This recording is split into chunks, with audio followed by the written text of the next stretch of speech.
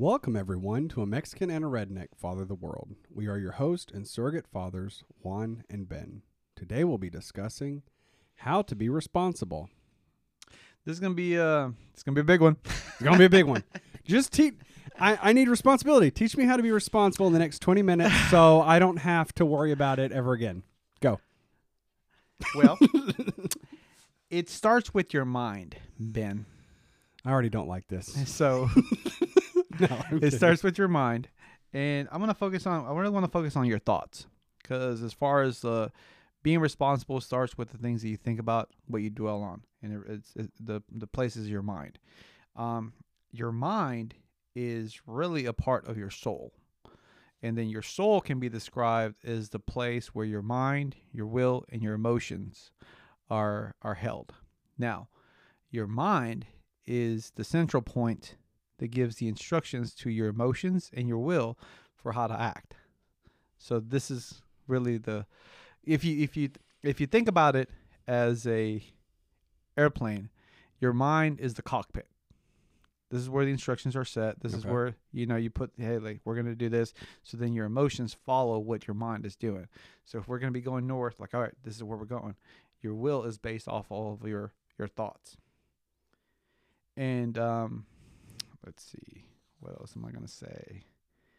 Personal responsibility starts with taking control of your thoughts. So that question comes, how do we take control of our thoughts? With our words. So we're going to be focusing a lot about what we say. But wait a second. Shouldn't I have my words prepared before I speak them? How do they stick with me after? Yes. How do my words control my thoughts? Should my thoughts control my words? Well, have you ever been in a situation of intense fear, or something's going on, like you are being overtaken with fear, and then you find yourself speaking the opposite of saying, like, no, I'm not, or a football game or something where there's a lot of emotion going on. And then you see it in movies all the time, like the football team is playing the game. They're at the halfway point. What do they call that? Halftime? Yep. I don't know. Foosball. It's like, who understands it? That's so hard. And then the coach comes in and gives them that pep talk. What does he use? He uses his words to control the thoughts of the team. So it may not necessarily be your words that are controlling yourself, but whose words are you listening to? Oh, so in the analogy, you got the team who's losing. They go to the halftime, to the locker room. The coach gives that big speech, and it just empowers them. They go from losing to winning at the end of the Right. movie. So, and then it goes back to that cockpit analogy. So if the door is locked, nobody else can come into the cockpit and steer the plane. But what if it's open? And then just somebody else says, hey, nope, you know what? We're originally going to Hawaii. We're going to go to Africa. Why not? That's somebody else's words coming in there and taking control of your thoughts. Oh. So, the saying, be careful what you listen to or who you listen to. Yeah. It brings another level of personal responsibility, because our brain, it's basically it's a actual computer. It takes the information and just it inputs it and either applies it or flushes it out, but it all stays in there. We choose to listen to who we're going to listen to. So by taking in personal responsibility, you first have to make the decision of whose words you're going to listen to. Who's going to be the dictating voice in your life? Is it going to be your father? If he's a good example, which for us, for men, that's typically one of the main voices that we listen to. I find myself hearing my dad's voice a lot. Me too. In my mind. Oh, I hear my dad say stuff in my mind even before he died, and I'm like, is he here? Yeah, but it's like, it gets creepier after your dad dies, just so you know. I would imagine. You're like, oh, if I see a ghost, I'm probably going to go give it a hug. Because it's like, you're especially now that we have kids, I hear my dad's voice a lot all the time, because he would say these sayings, and I'm like, he was so true about that. He was so right. But then there's some things that he wasn't right. So then I'm like, okay, I have to control that. Oh yeah. Who am I gonna listen to? What am I gonna listen to? The easiest way to control it is, reading books, associating with good people, finding people who are saying the things that you actually want to live by. So it comes out, personal responsibility comes down at the simplest level. It comes down to who are you listening to, and what are you saying about yourself, and what do you believe about yourself that's actually true, and what do you believe about yourself that's it's a lie. A lot of us have been raised with the mindset of, oh, when you grow up, you can do whatever you want to do. But as I've grown up now, I realize that was a lie.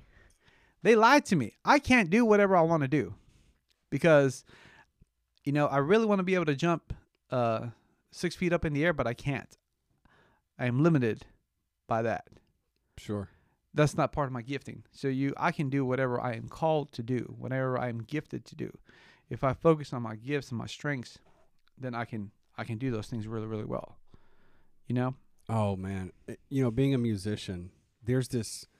If you get in music circles, especially people who write music, if you try to start writing songs, because I've tried and you've heard some of them, there's this thing where it's like, how do you write a hit song? Somebody puts that song out there that everyone knows and hears, and it somehow is a piece of art that can resonate with millions and millions and millions of people over the course of decades.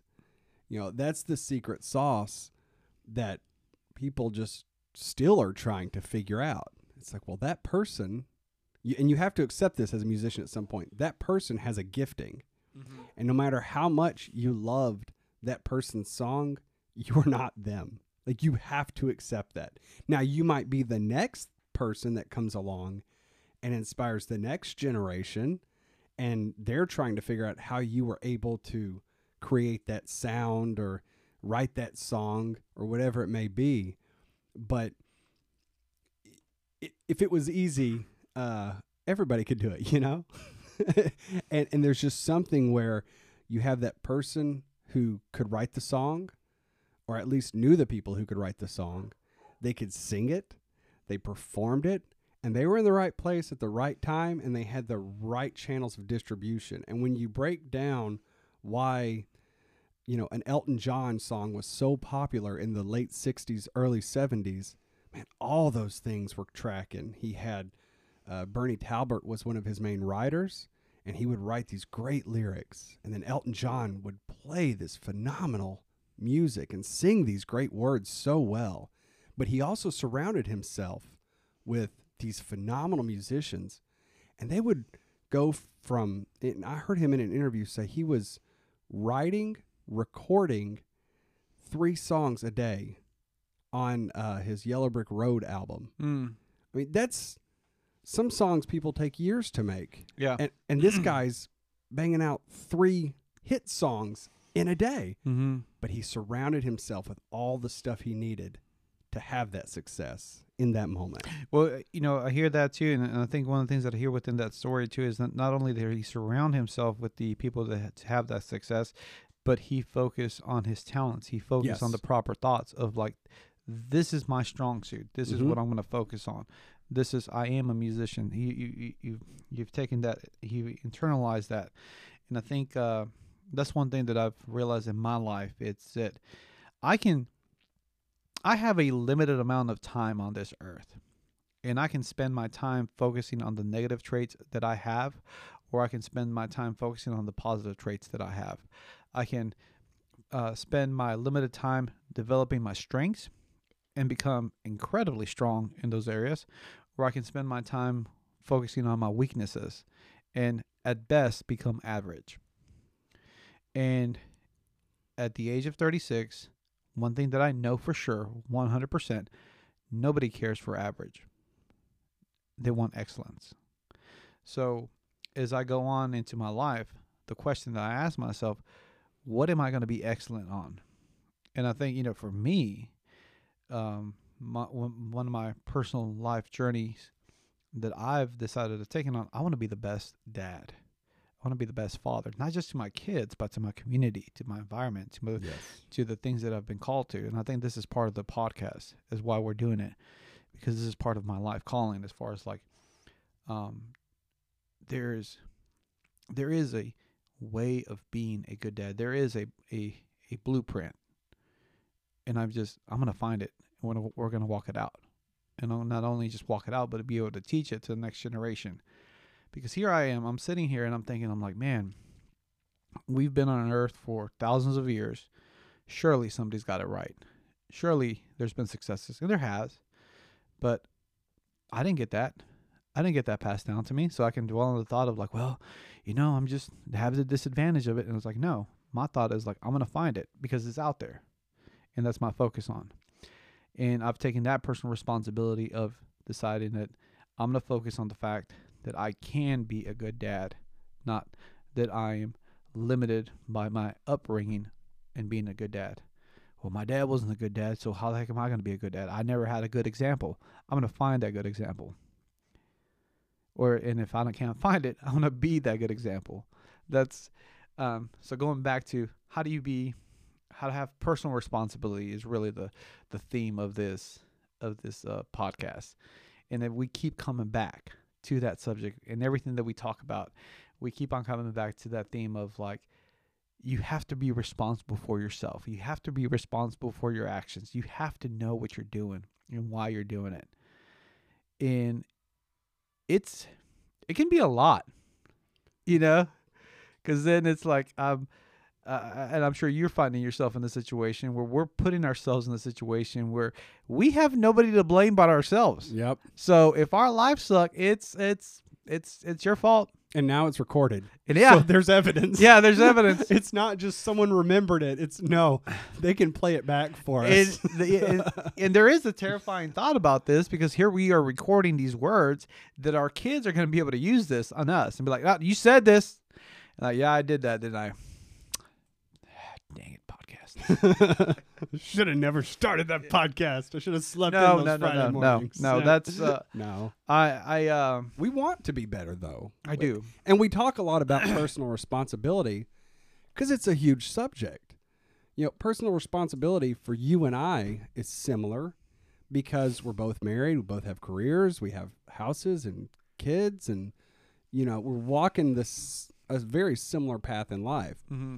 But for an 18-year-old just getting out of high school in America and say they join the Marines, personal responsibility looks significantly different for them, especially depending on how they grew up. Yep. They could come from a rich family who gave them lots of love, and they feel like this is something I want to do to go and protect my country and become a Marine, and their intentions are completely different, say, from a kid who comes from a broken home and goes to join the military because he said, hey, they'll give me college, they'll give me a place to stay while I figure out my career path, and they're going to give me the discipline I need and boost up my self-esteem, and so it, and they may say, oh, I love taking care of my country and protecting my country. That could be another thing too, but you never know, you know what I mean?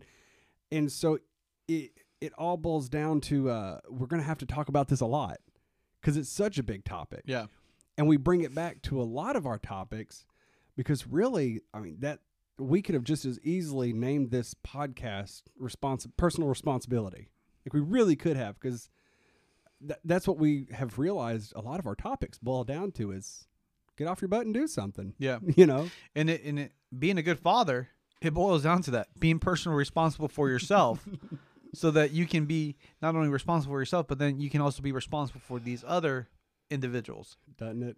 Who don't want to be responsible for themselves, which is like, man, it's simple.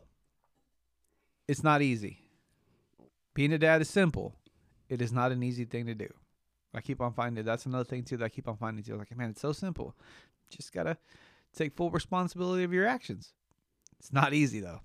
I think we try to complicate things too often, so that we can say it's so complicated that it isn't simple, and that's our justification and our free pass, so that we don't have to deal with whatever we need to deal with. Well, it's complicated. It's not as simple as I just need to get my crap together. It's like, yeah, it is. Yeah, you know what your problems are. You know them better than anyone else. Mm-hmm. And if you don't and you're bad enough, other people don't mind telling you. The thing that I remember as a young man in my early 20s, somebody told me, if somebody else caused the problems in your life, then you're stuck. Because until that person decides to fix the problems that they've caused in your life, you're never going to be able to get past that point. Oh, wow. And it made me think, I was like, oh, crap. So if I'm a failure because my dad failed me, I'm not going to be able to win until he decides to win for me. Woo! And I was like, oh, is that really true? But personal responsibility says, despite my dad failing me, I am still personally responsible for choosing whether I'm going to win or fail in life. And I was like, come back to that personal responsibility. Come back to like, what am I going to think about myself? Well, I'm a loser because my dad made me a loser. No, well, then you got to wait until your dad makes you a winner. But if you made yourself a loser, then you can make yourself a winner. So that was huge for me. That is huge. You're taking away all of our excuses, Juan. So, well, yeah, You're making this too simple. you know, That's incredible, though. That's an incredible thought. Ben, life is simple. Life is very simple. And you made a great statement. We make it complicated. I look back at my last 5 years of my life, and I struggle with that because I made my life complicated in certain areas. I chose to do it. I chose to stay up too late. I chose to eat that extra 13th bowl of ice cream.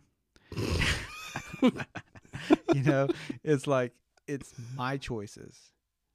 There might have been somebody with me along making those choices, but at the end of the day, it was my choice. I chose to do that.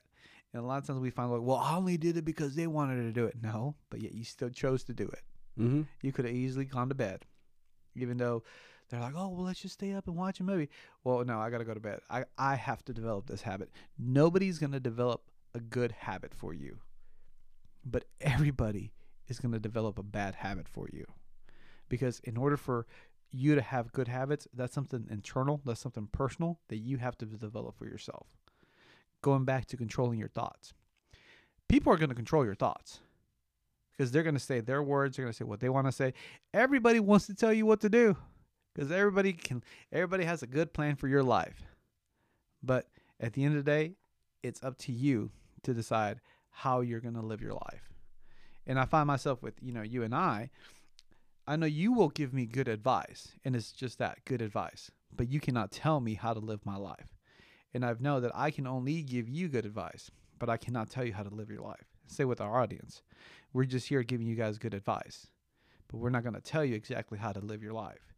And I think that's what a good father does. A father that gives you good advice for living your life properly, that's a great thing to have. But Agreed. A father who's trying to live your life for you, nobody really wants that. We all think we want that, but we really don't want that. Nobody wants that. Because if you had that, then you would just be mad because your dad is trying to control you and live vicariously through you. Because you want to stand tall next to your father when you're older. I see this in my son right now, and both of my daughters. They don't mind me helping. They'll listen to my advice, but it's no, let me do it. Like they want to do it. Mm-hmm. They're just like, I can't reach the plate, but once you reach the plate for me, I can make the rest of my meal. I can't fix this car because I can't get this screw loose. But once you get that screw loose, I'm going to fix the car and I don't want you to touch it. And it's like, oh, okay, great. Yeah. But I want my kids to stand tall next to me. They want to stand tall next to me. We want the same things, but I have to take the personal responsibility of giving it to them the right way and not holding them back. Mm-hmm. Personal responsibility is hard. It is. Well, with that being said, I think we're going to close it because do you have anything else to say? No, man, You said it all the best ways possible. Well, we want to thank everybody. We want to thank everyone for listening to A Mexican and Redneck Follow the World. We love you, and we're proud of you.